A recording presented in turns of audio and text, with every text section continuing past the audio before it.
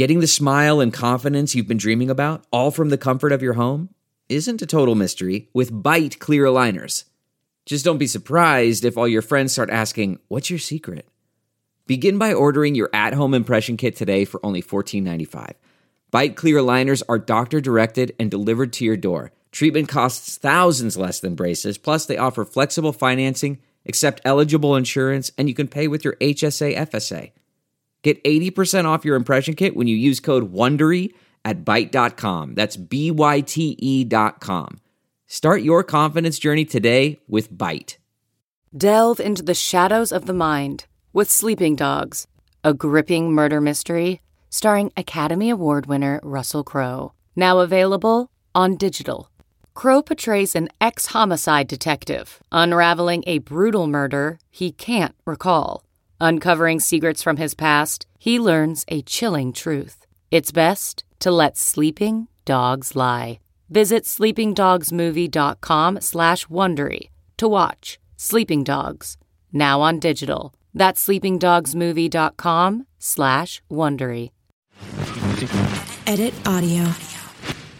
You know, it is such an odd thing for me to look back on the fact that the one project where I finally broke through in my career was a podcast about LGBTQ families. I mean, I was basically standing at a bullhorn yelling about how I was this giant lesbian for all the world to see. And that may not seem like a big deal for many folks today, but I was trying to build a career pre-Ellen, pre-representation in the media. And for years, I hid, not only on stage, but also at my day job, because I was afraid I might lose my job. I became adept at dropping Indigo Girls or softball team references into conversations in order to see if somebody was on my team. But I was also careful to just be vague enough in case they weren't. I was able to hide. I was able to pass. Code switching was a choice for me. But that is not the case for so many other folks in the workplace today. Hello, folks. I'm Robin Hopkins, and this is Well Adjusting, where I talk to people about life stuff, but, not in an NPR way, more like we're at the bar, and we're having cocktails, and I am getting into your business sort of way. Oh, we love a cocktail. Oh, and producer Steph is here, too. Oh, yeah, hi, that's me. Today we chat, code switching at work.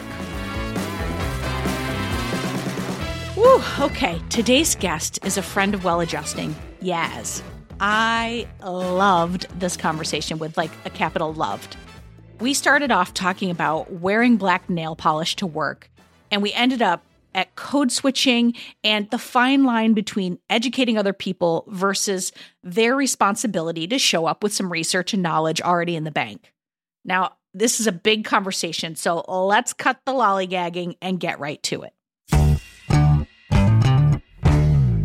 So my background is working in the renewable energy industry. Everything to do with lay clean folks, energy. is that you're an engineer? Yeah, I am an engineer. My title is a renewable energy engineer, actually, currently. So I went to school for engineering. So I'm very used to this environment of being in settings where people are generally not good at communicating, right? Am I wrong? Is engineering, I know I'm about to make a sweeping generalization, but I do think as a lesbian who was once a phys ed major, that sometimes sweeping generalizations happen for a reason. Yeah, absolutely. Is engineering a predominantly white male industry? Not a white male industry, I wouldn't say. Definitely a male-dominated industry. In first year, our ratio of men to women were probably 40 to 60. 40% women, 60% men. And then by the end of it, it was 20% women and 80% men. It got worse. Yeah, it got worse because when you're in an environment like that, you really start to reflect on whether you want to do this for the rest of your life, right? And it's really difficult to communicate with other engineers, right? So a lot of men in engineering come across very aggressively to the women, right? There are a lot of very awkward men constantly hitting on women. I think more than anything, that's what actually drove the women out. Wow. Yeah. At least this is from my experience, right? Yeah. And are you I'm just picturing you being guys, come on, just Let her do her job. Like, just take your hand off her ass. I mean, yeah, let her do her homework, right? Like, I actually, like, once I graduated engineering, I was just like, I'm just going to stay away from this. Like, there's no point. This isn't the industry for me. The engineering that I did, though, was sustainable and renewable energy engineering. It was a very, like, niche crowd. Yeah. Because they were engineers, they were very good technically, but they actually cared about the environment too, right? So, like, it was really nice to be in that environment for sure. But once I graduated, I moved on to policy. And once I went into industry, I realized that people value me for that engineering experience that I have, or that engineering education. And I found myself in these rooms with, like, these people who were making big decisions. Yeah. And I realized that at 24, I was advising them technically on, like, what they should or shouldn't do. And I was just like, I am not the person who should be doing this. You should consult with a professional organization or something that have, like, research and like, you know, data to, like, back up what they're doing. Not just your gut check. Yeah, exactly. Not I really just me. feel like we should make a right here. Yeah. What's so funny is the difference between you and me is that I'd be like, of course they should hear my opinion. Like, what an asshole I am. Like, you're like, I don't know, I'm not the one to do this. The comfort of your favorite seat is now your comfy car selling command center, thanks to Carvana. It doesn't get any better than this. Your favorite seat's the best spot in the house. Make it even better by entering your license plate or VIN and getting a real offer in minutes. There really is no place like home. And speaking of home, Carvana will pick up your car from yours after you finalize your offer. Visit Carvana.com or download the app and sell your car from your comfy place.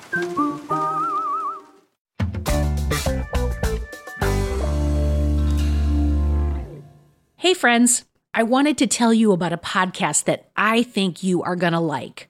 Okay, Bill Burke is the host of the weekly podcast Blue Sky, where he interviews individuals tackling the world's most significant challenges with hope and optimism. Sounds right up your alley, right? Exactly what we thought. All right, it's brought to you by the Optimism Institute, which was also founded by Bill, to sprinkle a bit of positivity on your view of the future, especially with the media often showing us just the gloomier side of things. On Blue Sky, you're going to hear optimism about topics on everything from climate change and AI to homelessness and immigration and more. And they're offering diverse perspectives. You're going to finish each episode feeling brighter about the world and optimistic about our collective future. The name Blue Sky, well, it's inspired by a meditation prompt symbolizing the idea that beyond the clouds, there's always blue sky, encouraging a broader perspective.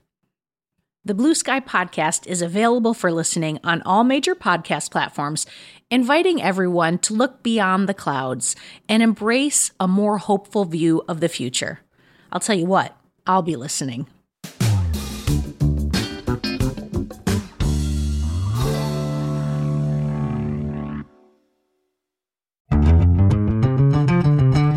The first day I was working, I had to go onto a site where I was basically in the middle of Long Island, and I think Long Island is, like, notoriously known for, like, you know, blue collar work, and so most of the people that I met over there were very just not open. Yeah, not open, and it was actually quite difficult to, like, you know, fit in, especially because, like, I just come from another organization that was extremely progressive, Canadian, like, based out of Montreal. So this Long Island is where your job was based. Yeah, so the first, like, one of the projects that I was working on, that was going to be put on my first day, I went onto the site and I basically, like, had to interact with, like, subcontractors and, like, other people that we were working with, and it was just, like, it's completely different because, like, I'm just chatting to someone and they're telling me about how, like, females who work at their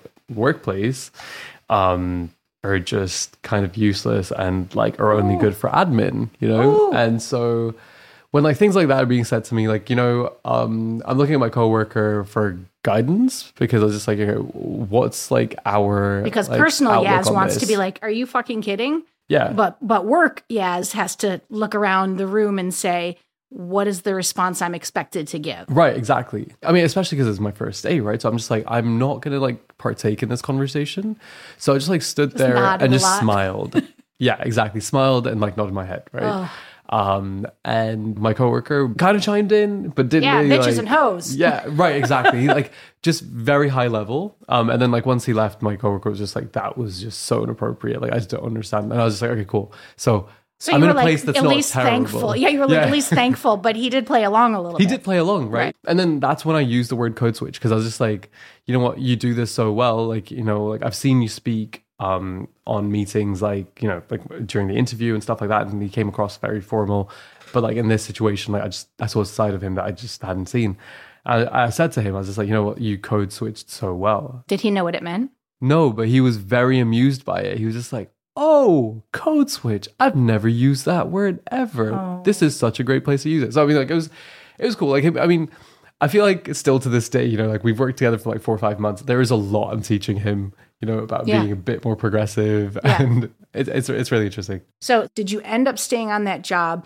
And if so, I want to hear, how did you manage those relationships? Because those people told you who they were right out of the gate. Like they told you that they're, you know, misogynist. They told you that they're going to hit on women. They've told you, and your coworkers, while they said on the side, like, oh, that sucked, they still played along. Yeah. So you now know you have to be a person that plays along with something that may not be in your personal gut check. Yeah. I think I've always been a person as well that is generally in that position a lot, like where I am in front of people who think a certain type of way about, you know, the way that I look, but they like, I create a safe space where they're able to like share, like, you know, what their actual true feelings are. Can you say more about that? Yeah, absolutely. I'll give you an example, actually. Yeah. While I was working in Long Island, there was a point where I had to work with the security for one of the schools. Like the security team was probably like 4 or 5 people big, but the leader of the security team was coming in, like interacting with me because I was managing like everything that was going on the site. And they were basically lifting panels onto the rooftop. So like the entire area had to be blocked off. Yeah. And also like inside the school, just in case, you know, the roof collapsed for any reason, like we had to like Let's empty not out. kill children. You know, that seems like a wise idea. Yeah, I'm with you. exactly. So basically, like when this whole thing was happening, the security person came outside and informed me that there was a teacher inside the school. So we basically had to like halt all activities, of course. But when he came to me, he was just like, "Oh, there's someone in the school. What do you think we should do about it?" And then the crane operator was there with me as well and was just like, well, what does she look like? Because it was like, if she's attractive, like, you know, we should be safe. We should save her. If not, you know, if not, it's fine if she gets crushed, right? Like that it was just like so like a disappointing really nice to like guy. see that this was said in front of me. Yeah. I want to hang out with him. What's his name? That asshole. It was really sad because there is a very small community of crane lift operators, and a lot of them are, you know, similar to him. You know, And you're like, I don't want to won't- work with that, but like you have to. You have to work with that. Yeah, exactly. Like So- we were desperate also as well. Like So how do you write that for yourself? Like, what do you just put it in a box? no, so like I mean, you know, there were 2 things I could have done. Right, one, let it slide, just like Yeah. let them get on with the day. Right, or 2, like actually report it. Right. Mm-hmm. I actually let him get away with it because Yep. I know how difficult it was to get this crane operator over here, Right. and like how long it would take, how much it would push the project back if I actually spoke up about it. Yeah. You know what they ended up saying though? Like what came out of that was, and this just like boggles my mind that this was even being done in front of me, especially because like I was managing the site. Yeah, I was right? gonna say you're the executive professional on site, and they're just like, like they don't care. Yeah, That was yeah. a really weird sound. I just made him sorry. The security guy came outside and was just like, on a scale of 0 to 10, she kind of looks like a coyote. Holy fuck! And then right after that, the crane operator was just like, "Oh, well, I guess you can stay inside then." And at that point, I was just like, "All right, guys, like, you know, can you take me to her, please? And let's have her escorted out." And I basically told the crane operator to like, you know, Why don't you take 5, halt bud? the activities Yeah. basically. But I mean, I keep going back to like, this is your, like, the older I've gotten, the more I'm like, I'm spending so much time every week with these people. I care less about the place and the job. I care more about the experience and the connection with the people. Yeah. And you obviously don't have that. Mm-hmm. Or you have found maybe pockets of people. So what inspired me to go into this field, specifically into like the engineering field, was because I was seeing these decisions that were being made in political settings. And I was just like, I'm not happy with this. Yeah. And so like I would... A different type of slimy. Yeah, exactly. And I do want to be like eventually be in like politics, or like be not necessarily politics, but like I do want to be in the political space. Like I do want to be in an environment like where I would be able to like create legislation around like, you know, clean energy goals. Sure. And in order to like make like real impact, like I want to be able to like take my engineering experience and put that towards making sound decisions for, you know, whatever like decisions we're coming up with in policy, right? That's where I want to go. And I was just like, I'm not going to be able to do that without engineering experience, because I do need to build like technical experience. So you're eating it a little bit. I am. That's what this was. And when I began, like I was just looking directly at the team that I was working with. And, you know, in the interviews, like I spoke to everyone on the team. And yeah, everyone seemed progressive. Everyone seemed like cool. And, you know, I was just like, you know, I'm going to be here for a year. Yeah. Maybe 2. Can I suck it up and just like take it? Yeah. You know, like the salary was great too. So I was just like, all right, cool. Like, I mean, I also wouldn't mind this salary, right? Yeah. Like engineering salaries are decent. I was basically like, you know what, I'll suck it up. And whatever the environment is, like on the other side of this, we'll just deal with it. I do think it's amazing what we as humans are able to put up with if we know there's a time limit on it. Like I feel like there's something in our brain that sort of just goes boop, and then you take that little piece of shit and you put it in a compartment that's over here, and you put a box around it, and you go, yep, no, but it's just 2 years, or you know, just like whatever that thing is, you put it in a space so that you can deal with it. I think we have an incredible ability to rationalize things as humans. Yeah, I couldn't agree with that more. I mean, that's what I'm telling myself every day, right? Like at this point, this is like a place where I'll be able to like develop myself, and on the other side of this, I'll be able to, you know, reach my actual goals. What do you do to make it right for yourself? Like, do you think about the future? Do you just think of it one day at a time? Like, what do you do in order to like? That's a great question. Thanks. It's a mix of things. I think like I definitely like I haven't actively given this thought, but I think I do take it day by day. I do look at my like daily tasks, and I'm just like, all right, am I doing what I wanted to do over here? Mm-hmm. And like, you know, in some cases, maybe like 3-4 hours out of the day, I'm just like, yeah, absolutely. But the other hours out of the day, I'm just like, no, I'm not. And I'm like really trying to focus on the stuff that is actually like building my knowledge. I also do really value the fact that I'm learning something new every single day.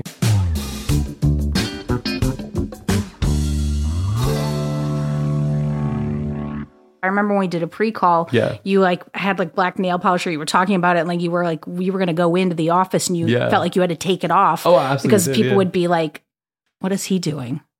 Yeah, so the office is actually quite empty at the moment. Everyone plans to come in for 1 day a week, and when they do come in, it's cool. Basically, like I'm just in the office with a bunch of white males. Like I don't think that in the office I've ever been with anyone like actually like one admin staff who was a woman, and that was it actually. Like I mean, of course the head of HR was probably a lady. Yeah, head of HR is always a black lady. She's a very recent hire, but before that it was a white male. Yeah, right. So I mean, like, oh really? Yeah, usually it's so a white lady. They're trying to focus on it, like, and when I say focus, I mean like they have a DEI organization, and then that's it. Yeah. I went to an all-white high school, almost. I mean, there was one family, maybe 2 families, black families, and then maybe 6% people of color in my college. Yeah. Like, I mean, I grew up upstate New York. It was a very whitey white place. Yeah. And now that I'm older and have thought more of it, I think of the pressure that those folks must have felt. Like, do you feel like as the DEI stuff is coming up, they're all like turning to you being like, do you want to run the organization? Or do you feel like that's not part of your conversation? I think that I think that in environments like that, when you're growing up and you're just completely surrounded by white people, like I think that you start identifying with them. You kind of like, you don't really like see the difference between like yourself and them. It's very specific situations where it's just like there is a difference and people treat you different, but like you're with them constantly and like, you know, everyone treats each other the same, right? Generally, right? And so the time when you start to realize it, I think, is when you actually step out of that environment where you're just like, oh, I'm not around just like white people anymore. And you're just like, oh, I'm around other people of color as well, or other people who look like me. That's when, like, I guess, like, for me specifically, I was just like, oh, actually, I hear this person's experiences. And like, yeah, I realized like, you know, this person has experience of microaggressions. And I didn't realize like how much it influenced them. And I was just like, wait, one sec, like, that happened to me too. I didn't really like think about this, but it did affect me a little bit. It did affect like how I carried myself. And can you say more about that? Like when I'm like with all of my white friends, right? Like if we just go out somewhere, I think I was always ready to be singled out at some point, you know, like for people to treat me differently. It was just so normal that I was just like completely fine with it. Well, that's interesting though that you had to become fine with it, because that was part of, you can rage against it or you can. But like the thing is, like, how would I rage against it when I didn't even know how I was supposed to act, right? Like it was one of those things, right? Where I hadn't seen examples of this in my life. You know, I hadn't seen like the pop culture that I was exposed to did not address how like minority groups are viewed in like, you know, Western, like white dominant cultures. And yeah, I just like didn't really think anything of it. I was just like, you know, this is kind of how it is. We just kind of have to like suck it up and just like move along, you know, it's fine. Yeah. I think after BLM, like that definitely came up. I think someone who I really related to was Lewis Hamilton. So like, I mean, he really spoke up about this because he was just like, I'm the only black person in the F1 and I'm the best as well. Like he like, not in a boastful way, but he was just like, you know what, like people can't see him on top, and like it's something that they just can't fathom, some of them, right? Like when he was growing up, they were just like, oh, this like black kid who is not wealthy, you know, because like a lot of people who were like in racing, like whether it was like go-kart racing or whatever, like he was growing up with, there's not a lot of black representation because like, you know, it's generally like rich families who like put their children towards that, who can actually like afford the go-karts or like the other like, you know, equipment that's required for it. So he really spoke up about that, and all of that really, really resonated with me, because I was just like, you know what, I have been in those kind of environments before, like growing up, like just been in like white dominant sports, white dominant places, just generally. And I mean, I feel like you're just really spelling out why representation matters. Yeah. You know what I mean? So with Lewis Hamilton specifically, like the reason why I related so much to him was because he only started speaking about it after BLM. Like he's really started making a statement. And I kind of feel that too, because I was just like, I've never really been in a situation where like I've seen someone else react to this. But like now that people are actually speaking about it, I'm just like, yeah, actually, you know what? I've experienced all of those things. Yeah. And, you know, him speaking about that was kind of like, I mean, it's not like he was an idol to me or anything. But no, it was just but it like, opened the door for you. Yeah, it absolutely did. I think it's interesting, though, that you weren't even, there wasn't even an awareness for you until the door was open. Yeah. And then you were like, oh, shit. That's how it is for a lot of people. Yeah. I definitely struggled with it a lot, but I didn't even realize it until like it was pointed out. Do you know what I mean? What would be the perfect world that you would, how would you be? If you weren't worried at all about what anyone was going to say, like if you go back to the crane guy, like would you have said something different? Specifically about the crane guy, I don't think I would have changed my actions in any way. I think people just have different upbringings, right? Like, and if I want someone to respect, like, you know, my upbringing and not single me out for the way that I am, I don't particularly feel like I'm in the place to do the same for anyone else, you know, like even if it is so wrong and like disgusting behavior, like their actions are directly impacted by like their environment. I mean, it's the true definition of ignorance. Yeah, that's exactly it. So like, I mean, I've always been a huge advocate for education, like, and education reform. And I really think that it's very important to like, you know, normalize being in environments where you're not comfortable, being in environments where like, you know, your thoughts are challenged, or like this, a curriculum is actually challenging, like what, Your foundational beliefs. Yeah, what your foundational beliefs are and what your like cultural beliefs are based on like what's directly around you, right? Yeah. Like I've always like thought that's been really important. You know what's funny is like, as like a person who's not a Gen Zer, I've always come from that place of like, I might be the first lesbian you've met. I mean, that's less so today, but when I came out in the 90s, right? I might be that. So I'm going to help bring you to this conversation. Mm-hmm. So I always use this Russian analogy. Like if I go to Russia, I don't walk in, speak English when 99% of the people speak Russian, and I don't expect you to know English. I should go and I should try to bring myself to you because you are the majority. Yeah. And I have always felt that same way about like being gay. Like I think that many people don't have that foundational experience to understand it. And part of my job is to help you because that's just who I am. Yeah. And this is why producer Steph has given me the eye, because I think that has really flipped now. And that's why I said the Gen Z thing, because I think there's a real like, no, you should come educated and you should come to me and it's your job to do the work. And initially I was really like fucking headstrong, like, no, fuck you. Like, and now I feel like it's somewhere in the middle is what's appropriate. I've always been an educator throughout my whole life. Like I've always like, been in an environment where I'm just like, I have to explain myself because this is just the culture. I'm just from a different culture than you, like I've moved around and like, especially like at a young age, like kids don't really get it. So like you just have to explain it to them. Right. And I was moving around young. So I've always had to do that. When I moved to Canada, I really had to do it, right? Like I really had to be like, oh yeah, I'm from like an Islamic country. This is like what we do over there. Yeah, we fast. Yeah, we don't drink water, like all 30 days, things like that. And being in this work environment in New York is really interesting because like, 95% like white male and the rest are a mix of people from all different backgrounds. But I'm still in a capacity where I have to be an educator and be like, okay, well, this is like my cultural experience, which is why I am doing this. That does feel like a lot of pressure, though. No, it's a lot of work, but I'm so used to it at this point. Do you know what I mean? I know, but like you, this is like the third or fourth time that you've said, like, it's fine, or I'm used to it. I don't know that really addresses like how you honestly feel about it. I have a massive tolerance for it because I'm in a professional setting. I'm at work, and so you also just seem like that kind of person. Like you have a massive tolerance for me right now. Yeah, and I really appreciate that. but the thing is, you're willing to hear, right? If you're willing to hear, I will tell you about it, and like I don't mind speaking to you about that. Yeah, right. I think it's my social circles where I'm just like I'm a lot less tolerant. Interesting. Yeah, because at that point I'm just like, all right, like because now you want to be yourself. I don't want to be your first brown friend. I don't want to be your first South Asian friend. I don't want to be your first Muslim friend. I don't want to be your first. You're like this is like the weirdest analogy. You're like a contractor who comes home and is like, I'm not fixing the pipes. Like I have been fixing pipes all day long. I'm fucking off the clock. That's exactly like I am it. not educating you right now. I'm having a cocktail and I'm putting on black nail polish. Go fuck yourself.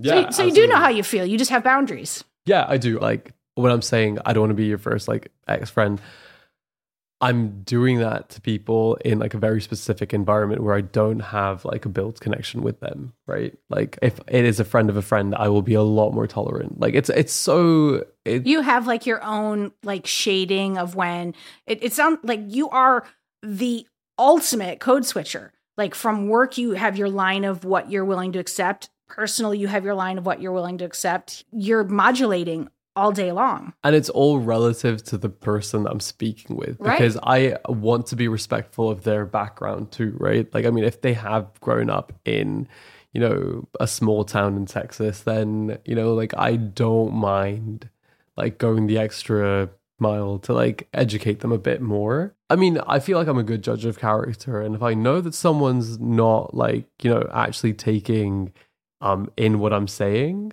you can tell when a person is being voyeuristic and when a person is open to being educated. I believe that's exactly it. I think it's just like, what is it worth at the end of the day, right? Like, I mean, like, what am I achieving at the end of the day? And I'm just like, I have to think about this from my own perspective. Like, am I going to be able to like get through this? Yes, I will be fine if I don't do anything about it. If I did report it, that makes heads turn. That means that, our client has to get involved, which they don't want to do. Our own organization would slap me on the wrist as a result as well, because they'd just be like, why are you making a big deal about this? Don't make waves. Yeah, why are you making You waves? just called that bitch ugly. What's the problem? Yeah, exactly. It's just like, you just came onto this job, right? Like, we just need you to execute what's happening.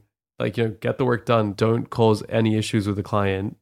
And let's just like get a good review, like get a reference and move on so we can get more jobs in the future, right?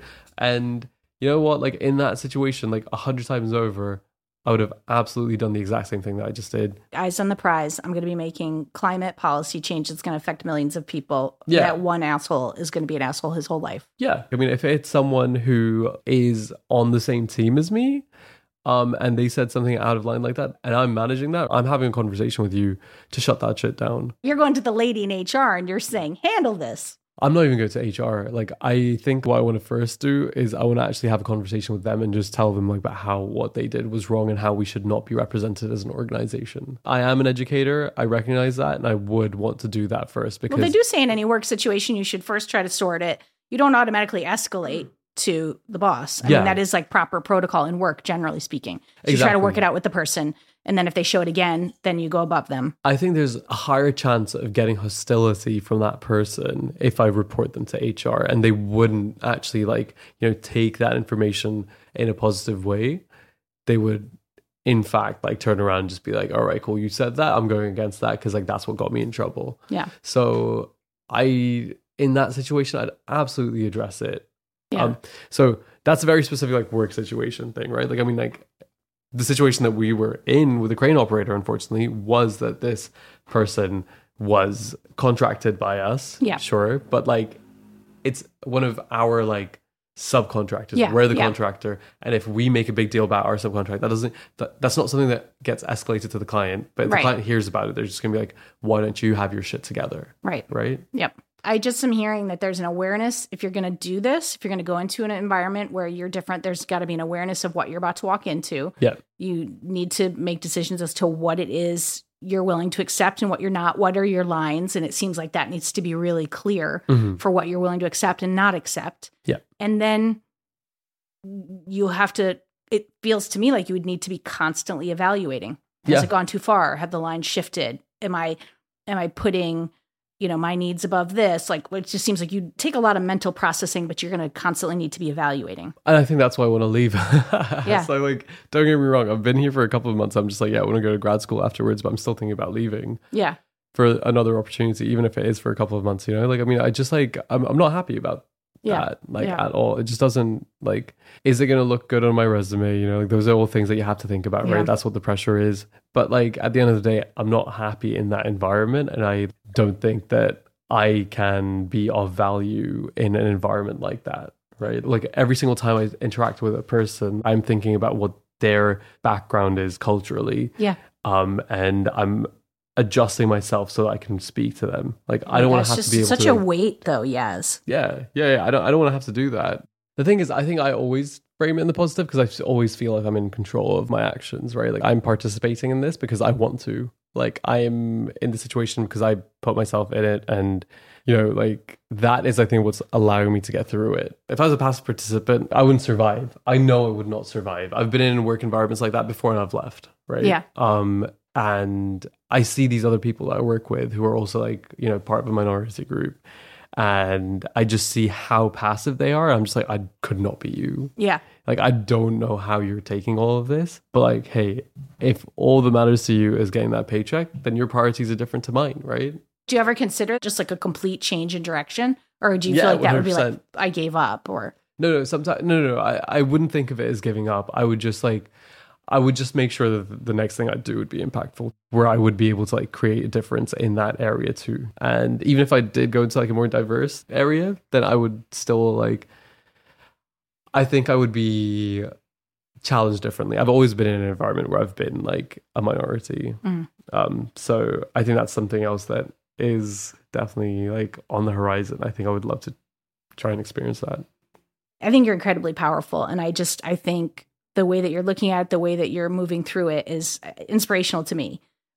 Because like you said, you're talking about a whole group of people that wouldn't be able to do what you're doing. And I think so many people don't recognize when they're not happy. And once you recognize something, you can make a change. And I have all the confidence in the world, you'll make the right next change and you'll be where you should be or where you want to be, or like making an impact in a really large way. Yeah, I think like the way that I think about it as well is that, you know what, I need to know what the mindset over here is like too. That's a whole learning experience. That's entirely part of this learning process. I knew I was getting into engineering. I knew that this would be a product of it. I didn't know how bad it would be. Yeah. But it is absolutely still a learning opportunity. If I am in a place that's like advising policy and like, you know, I'm trying to work with engineers to figure out like, you know, what's best, I need to know how to communicate with them. I need to know the worst and the best that can come out of them. Yeah. And so like what I'm taking this as is a learning opportunity. I mean, I'm not happy, don't get me wrong. But you're going to get yourself in a position of power. Exactly. To make change. Exactly. It's not just like the technical experience that I'm getting out of it. Like I'm actively getting like people skills. Oh my God. Your management training is like through the roof. Yeah. I mean, I'm very satisfied with overall where everything is at. Like, you know, I'm not desperately looking for other jobs. Yeah. Because I still know that I can like. You're still wringing stuff out of the towel. Yeah, exactly. And I'm still learning how to like behave around these people, right? And like how to code switch. And like, you know, I can see that some people in the workspace are a lot more progressive than others and very respectful. But like there are some people who are just really difficult to get along with. And I'm enjoying that too, to be honest. Like I enjoy human interaction. I enjoy seeing like, you know, how ignorant people can be. And sometimes I enjoy playing around with that too. You know, like I will just like, you know. You fuck with people a little bit? Yeah, I love fucking with people. Oh my God. Yeah. Well, I can't tell you how thankful I am that you were so open. This is an important conversation. You know, there's millions of people in that position of having to show up and work as not who they are, or like having to play to the larger group, which fucking sucks. Yeah. Thank you so much for helping me through this. Like I don't know that I did. Know I needed this so much until I feel like I didn't help anything. We just made it messier, is what I feel like. But you know, I mean, isn't that what it is sometimes? Like I feel like that's the beauty of these conversations is like you're sitting with a friend with a drink and you're just like, let's like really pick this apart and like let's be willing to say the thing that maybe somebody across the table isn't gonna like, and really talk about it. Like I love that. And I think it's important. Yeah, absolutely.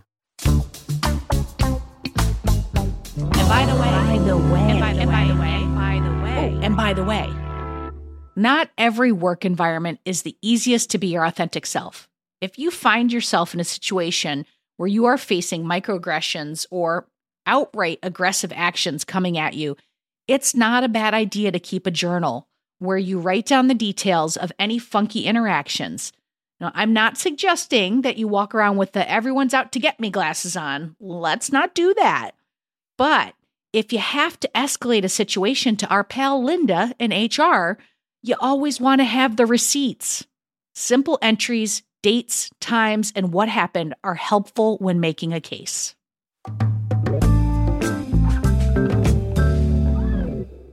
It's that time where we get some expert advice from our boss expert of the day. Take it away, Angie. So for most of my career, I have definitely been in some form of a lesser represented group. I'm a woman in the workplace. I am Korean American. I grew up in Texas, so not a New Yorker. And growing up, my father, he is Korean. And one of the things he taught me growing up was, you know, you should think of your otherness as a power. Like you should think about how you can leverage your otherness to stand out. But with it comes an immense amount of responsibility, because if you are the one that represents a group of people, oftentimes the people you interact with will see you as an extension or a representation of a group of people. So my father simultaneously said, you have the ability to do an immensely wonderful thing by being different and representing, but you also have to remember that you carry with it an immense amount of responsibility. And so I thought to myself, how might I be able to just use that as being like, well, what other positive characteristics can I have it associated with that? Oh, this one Asian woman I worked with, she was really smart, or she worked really well with lots of diverse groups of people, or she was really helpful, or really friendly, or really inviting. So I think a lot about the ways in which I can add those other adjectives to complement that inherent perspective I have as being different from others. If you lean on this idea that we're not all a monolith, looking to a single voice, looking to pundits who are speaking to kind of provide a perspective, is also giving too much weight to a few individuals. So I try not to ask others for that to say, hey, person of color, please speak on behalf of all of your people. What is your perspective? But what I do say is, I want to get to know an individual and ask them what would they prefer about a situation. In the same way that, I don't think that all Asians speak for me, nor do I speak for them, but I would hope that someone would take the time to get to know what my perspective might be.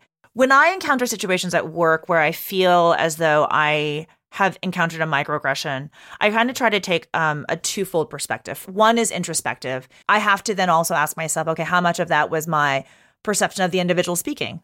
Do I perceive that person to be sexist? And what is it about that interaction that made it? And what was overtly versus maybe subconsciously done? And what was it through some kind of implicit behavior?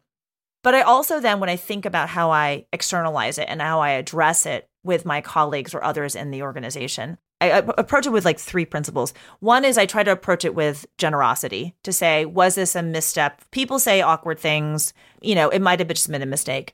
The second is this a series of patterns? So is it just one time? Is it 3 times? And is it also something that I observe this person or these people doing to other people? And then lastly, I do try to take a perspective of educating versus being combative initially about it.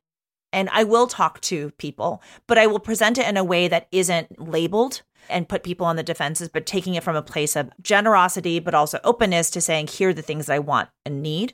And then from there, I have had situations where I've had to escalate it, to which I will then, instead of addressing it with them, but rather bring it up with HR or my manager, mostly because in a workplace, the main challenge you run into is if people are not aware of the microaggressions, they may not also be willing to observe them or not self-aware enough to. And in which case, then it's not about the individual accepting that they can actually change those behaviors. You have to look to the institution to help reinforce the cultural behaviors that you need to see out in the workplace. And in many cases, it has to be structural. It has to be process. So if it's about the fairness of assignments, if it's about the exposure for speaking, then those kinds of things can be on a rotation basis. There are ways that you can make it more fair. I have no idea how I got so lucky with so many smart friends, but thank God they are available to just drop by this podcast and share all that knowledge. Thank you so much, Angie. Okay, folks, that is it for today. But before we go, I want to say so many thanks to Yaz for sharing his work-life journey with us. For more Robin, and you may need that, you probably don't need it, but if you do, you can follow me at Real Rob Hops on all the platforms, all the socials, as the kids today say. Well Adjusting is an Edit Audio original, exec produced by Steph Colburn and Robin Hopkins. Thank you to Maria Passingham, Kathleen Speckert, and the whole Edit Audio team. Oh, hey, before you take out those AirPods, this show is just for entertainment. If you are in need of help, please, please, please reach out to a professional. Go ahead and get that help. You deserve it.